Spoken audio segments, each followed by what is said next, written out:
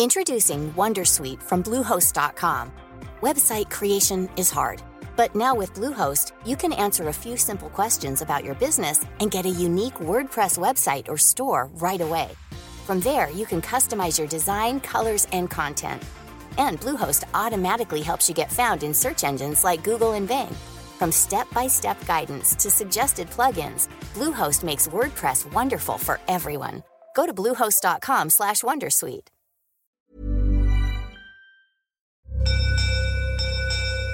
You're listening to a podcast from the South China Morning Post.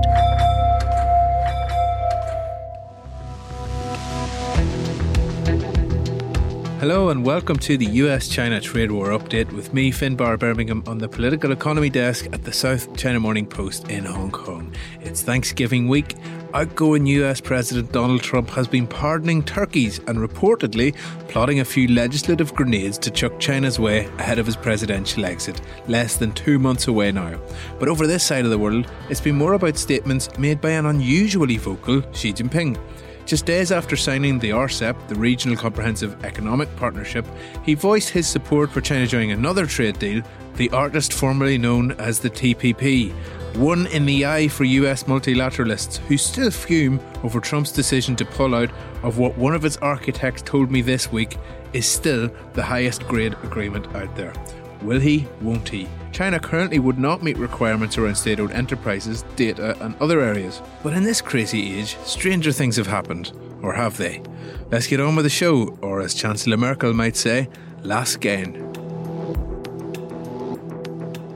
A week after China and 14 other Asian nations signed the Regional Comprehensive Economic Partnership, RCEP that is, Xi Jinping surprised us at the APEC summit last Friday when he said China is actively considering joining the Comprehensive and Progressive Agreement on the Trans-Pacific Partnership. Bit of a mouthful. We'll just call it CPTPP from now on. A rival trade deal viewed as being higher quality and more modern than RCEP, which mostly dealt with tariff reduction.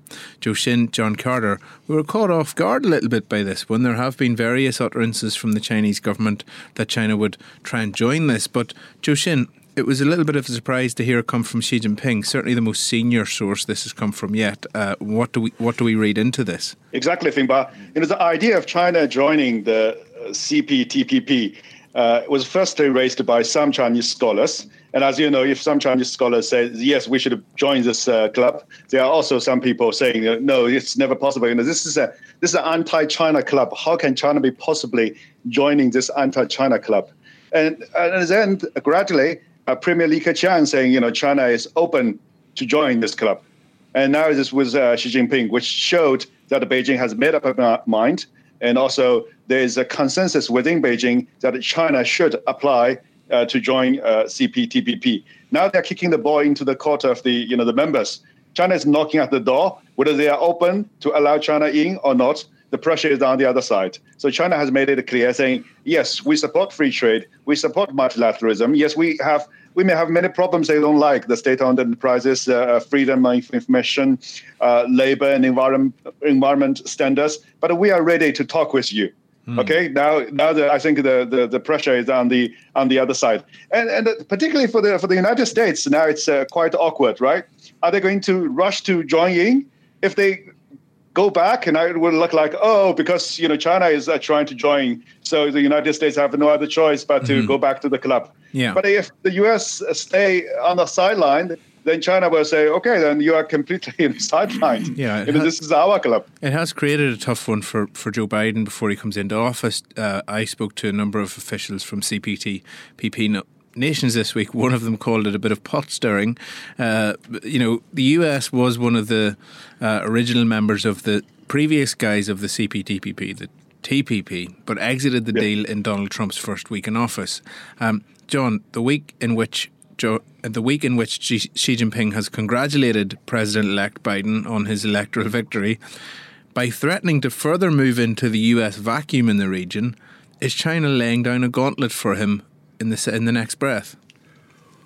You can look at it that way, but I think that what China wants, and Zhou can back me up on this, is it would like an end or at least a reduction in the trade war, in the tech war, in the U.S. efforts to contain China. Now, the attitude in Washington is very much in favor of confronting China, but the question is by how much and using what methods. Obviously, Trump was very antagonistic. Let's use tariffs. Let's ban U.S. companies from doing business with Chinese companies. Biden, at least from what we hear so far and from his appointments to his cabinet, suggests he's going to try multilateral pressure to convince China to obey multilateral rules more than they're doing now. Mm-hmm. Whether that will be a success or not remains to be seen. But I don't know that China is looking to confront Biden yet, and they may be hopeful that they can strike a more balanced approach to the relationship that allowed China to continue to develop its economy and go forward in a relatively more peaceful atmosphere. Again, it remains to be seen. There's a school of thought both from U.S. officials, also from people around Asia Pacific and from TPP countries, that this is the same old rhetoric where China likes the trimmings of multilateralism without actually having to make the sacrifices. They point to Xi Jinping's speech at Davos in 2017 when, very much in stark contrast to Trump, who of course was banging the drum for protectionism and tariffs, Xi stood up and said, we will be the beacon of multilateralism. There's an argument to be made, did that happen? Did China follow through with that, John? It depends on your point of view, and by that I mean in terms of Western developed countries, China's economy is still not as open, not near as open as they would like. But in terms of developing countries, China has been relatively more successful both in trade and in diplomacy. I think that the point that developing countries were relatively underrepresented in global economic management, and China has championed them. I think they've been relatively successful in that compared to what was there, say, 5 years ago. Having said that, there are problems with their development. The Belt and Road Initiative has run into questions. China is taking the world stage and finding out that there are both good points and bad points of being a leader, that you become a target as well as seen as a help. But in terms of developed countries, I think China is realizing that it faces a big challenge going forward. And that is one of the main reasons for this dual circulation economic strategy, the turn inward, is figuring that it will be more difficult for China to do business externally in coming years. Mm-hmm. Zhou, you mentioned that the challenges China might have in entering the TPP, CPTPP, standards around state-owned enterprises, transparency, data rules, digital trade. These could all complicate China's bid, not to mention the fact that it's also fallen out with some of the members, Australia and Canada, to name but two. Do you see this as a deal that China would join on the terms that are set out? Or is this something that China would try and do on its own terms and say, look, you either want us part of it or you don't? I mean, can China, in technical terms, is there appetite to reform the state-owned enterprises in China to an extent that they wouldn't be favoured over, say, Japanese or, say, South Korean companies or Australian companies? Well, I think for China, Finbarr, the fact that China can start negotiating the entry into TPP is already a win for the Chinese government. So I don't think China is looking forward to say, let's sign this deal in next year or next 2 years. Remember, China spent basically more than 20 years negotiating to this WTO, GATT at the very beginning. So China apparently is saying this is a direction that I would like to go, but during the process, how far or how fast I will go depends on the process of domestic economic development and also what kind of negotiation process are going on with TPP members. So for the state-owned enterprises, for now it looks like the differences are huge. But China is trying very hard to sell the viewpoint that there's a competitive neutrality. State-owned enterprises, they are owned by the state, but they can compete like a normal property. Of course, it's facing an uphill battle to convince its trade partners that's the case. But at least China is trying to, to sell this. And there are some room for discussion. For instance, if Beijing offers to Brussels or offers to Japan, say, what kind of conditions would you like to see, for us to do about the state-owned enterprises? And then there's an ABC to-do list. And maybe China will do 2 of them, and so that the problem can be solved. Yeah. That's my imagination, of course. You should become a negotiator, Zhou Xin. Can I say that a good early indicator of China's willingness to compromise will be the investment treaty negotiations with Europe, which are due to end at the end of the year. If China and Europe, after almost 8 years of negotiations, do agree an investment treaty, it would be because China has satisfied Europeans' demand for better access to the Chinese market and fewer perks for state-owned enterprises. And that would be a major accomplishment. One more point I would like to make is for all these kind of external agreements, for the trade deals, WTO agreements, we should remember that on paper it's one thing, but in terms of the implementation, if China is confident that it can have total control of the implementation process, that would be relatively easier for China to say something. For instance, for the opening the banking sector to foreign banks. In the WTO entry, everyone was saying, by that time, Chinese banking system was technically bankrupted. If HSBC or Citigroup came in, and no Chinese bank is, even able to be close to be competitive. But 20 years later, if you look at that, the market share of the foreign banks is still less than 2%. Basically, they're neglectable. And the trick, I think, is in the implementation process. China's unique political economy structure, China's regulatory environment, let alone all these kind of small things. For every foreign bank, you can open only 1 branch a year, but for a city commercial bank, you can basically open 10 branches a year. So these kind of small rules or the details in the implementation process also can ensure that China really do not lose control of the direction, even in terms of state-owned enterprises. It is happy to privatize some state-owned enterprises and say, for instance, Tianjin, we reported that the whole city is in big problem and the Tianjin government is in desperate need of selling off its state-owned enterprises, privatize them.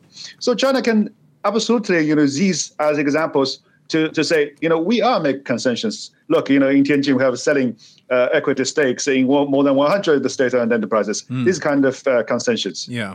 A couple of things I wanted to point out from the reporting I was doing this week about this issue. Wei Jianguo, who's the former vice minister at the Commerce Ministry for Trade, he covered foreign trade. His view was that the reason China is moving now is because it's now or never. If the US joins under Biden, then the door's closed to China, the theory goes. So China has been almost like set into a sense of urgency by raising its hand and saying, okay, we're interested in joining because of the arrival of Joe Biden on the scene, who is seen as a more multilateral leader. Second point I wanted to say is that speaking to US negotiators, I spoke to one guy who was the lead lawyer in the US-China bilateral investment negotiations way back in 2015, I'm going to guess. And he said that as they were negotiating the bilateral investment treaty, Chinese negotiators had the Chinese and English language versions of the TPP chapters in front of them because they were cross-referencing what the US was negotiating with China with what the US had negotiated with the rest of Asia. And the implication from this negotiator was that perhaps A, maybe China had one eye on a future in TPP, and B, China was also quite worried about the US's presence in TPP, that it was a sort of source of friction. Zhou Xin, has that been something down the years that was the case? Before they pulled out in 2016, was the US presence in TPP a worry to policymakers in Beijing? Definitely, Finbarr. This TPP thing, as I said in my column, this is possibly one of the biggest factors driving the RCEP. Because China is seeing that the US is going to take a leadership in this Asia-Pacific trade bloc. and China is basically excluded. And this is something that really worried about Beijing. And also looking at these terms, clauses within the TPP agreement, for those terms about about environment, about human rights, about labor, about state-owned enterprises, China sees this as kind of U.S.-led conspiracy targeting at China. So when Donald Trump said, the United States pulled out of the TPP, I think, many Chinese officials in Beijing were like, open lots of champagne to celebrate. This is really a strategic gift. The expensive baijiu was hit that night, I'm sure. Yes. John, it's Thanksgiving. Are you thankful for being here doing the podcast with us on this lovely Thursday? I have a job and I do not have COVID-19, so yes, I'm very thankful. But excellent. Could I interject and keep this conversation in context? I mean, the conventional wisdom is that Biden has so many domestic problems he has to work on that the whole trade issue will take a back seat, at least initially. Obviously, COVID is running rampant in the United States, daily records for infections and deaths almost every day, and we're heading into the holiday season and cold weather. And then once you get past the virus, if you get past the virus, then you have the economy to deal with in a probably divided Congress. So Biden has a lot of work ahead of him. Yeah. Having said that, his appointments to his cabinet are multilateralists. They believe in the organizations. They believe in the World Health Organization, the World Trade Organization, the United Nations. And I think we'll see a very different approach to international relations from the Biden administration. How big a priority re-entering the CPTPP will be for Biden remains to be seen. I don't think it's in his top 10 right now. No, I don't think so either. Even the multilateral front of the Democratic Party don't think that it's going to be anything immediate. But look, it's going to be something that people are going to be discussing, and we're going to be keeping an eye out for that. Before we finish up on this, what are we looking out for in the days and in the week ahead? Okay, looking forward, I think Xi Jinping is going to make another big speech on regional trade at this China-ASEAN summit. This will be the fourth kind of keynote trade-focused speech in the last 5 weeks, and you can see how much priority the Chinese leader is putting on the trade issues. The first one is in the Shanghai Import Expo. Then he delivered two speeches about regional trade agreements and his view about the future of the world trade at APEC. And tomorrow he's going to make another speech. Is that tomorrow or weekend? He's going to make another speech to the Asian leaders to tell them that stay with us, instead of stay within America. That's the key message she is going to telling the Southeast Asian countries. Right. Oh, and John, what are you keeping an eye on? There are a number of things, as you pointed out earlier. The deadline for U.S. companies to stop doing business with the Xinjiang Production and Construction Corporation, which is one of the big quasi-government organizations running Xinjiang province, which is associated with alleged human rights abuses. That deadline is Monday. Mm-hmm. And so what goes on from there? What the Trump administration is saying it will do more against China. What will that be? We hear stories about this list of 89 companies, Chinese companies who have association with Chinese military, that Trump wants to ban U.S. companies from doing business with. That list has not come out. Will it come out? And if so, when? We will have the 5-year review of the Australia-China Free Trade Agreement, which may produce changes, but likely won't. It will likely just maintain the status quo given the ongoing dispute between Australia and China. And finally, in China itself, we have a Purchasing Managers Index, which will show us what the economy was doing in November, middle month of the final quarter. expected to begin doing fairly well, but what we'll look for is any sense of plateauing. Is the economy reaching its ability to grow, the limits to its ability to grow, and what does that mean for 2021? Quite a few days for you then, John. Oh, yeah. Great stuff. Okay, well, with that, thank you both. Happy Thanksgiving. I'm thankful for having cooperative and radio-friendly editors on our desk. Thank you. Thank you. Happy Thanksgiving. Thanks for listening to this week's US-China Trade War Update with me, Finbarr Bermingham. We're going to be back same place next week, but before then, something to look forward to.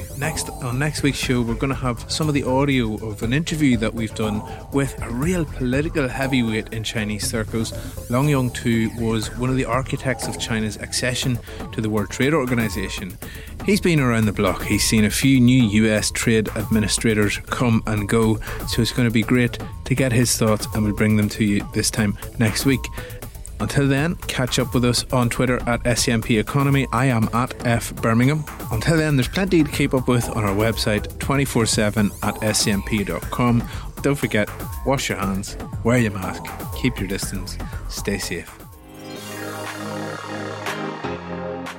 Starting on December the 1st, the South China Morning Post presents the second annual China Conference. This 2-day online event will be live streamed, bringing together business leaders, government officials, academics, and global thought leaders to discuss the unraveling US-China relationship and how it might be repaired.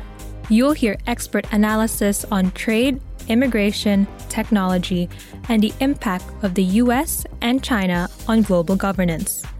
To register, search for SCMP China Conference 2020 or visit the URL chinaconference.us. Free passes are available for a limited time. Use the promo code PODCASTVIP. The second annual China Conference, presented by the South China Morning Post.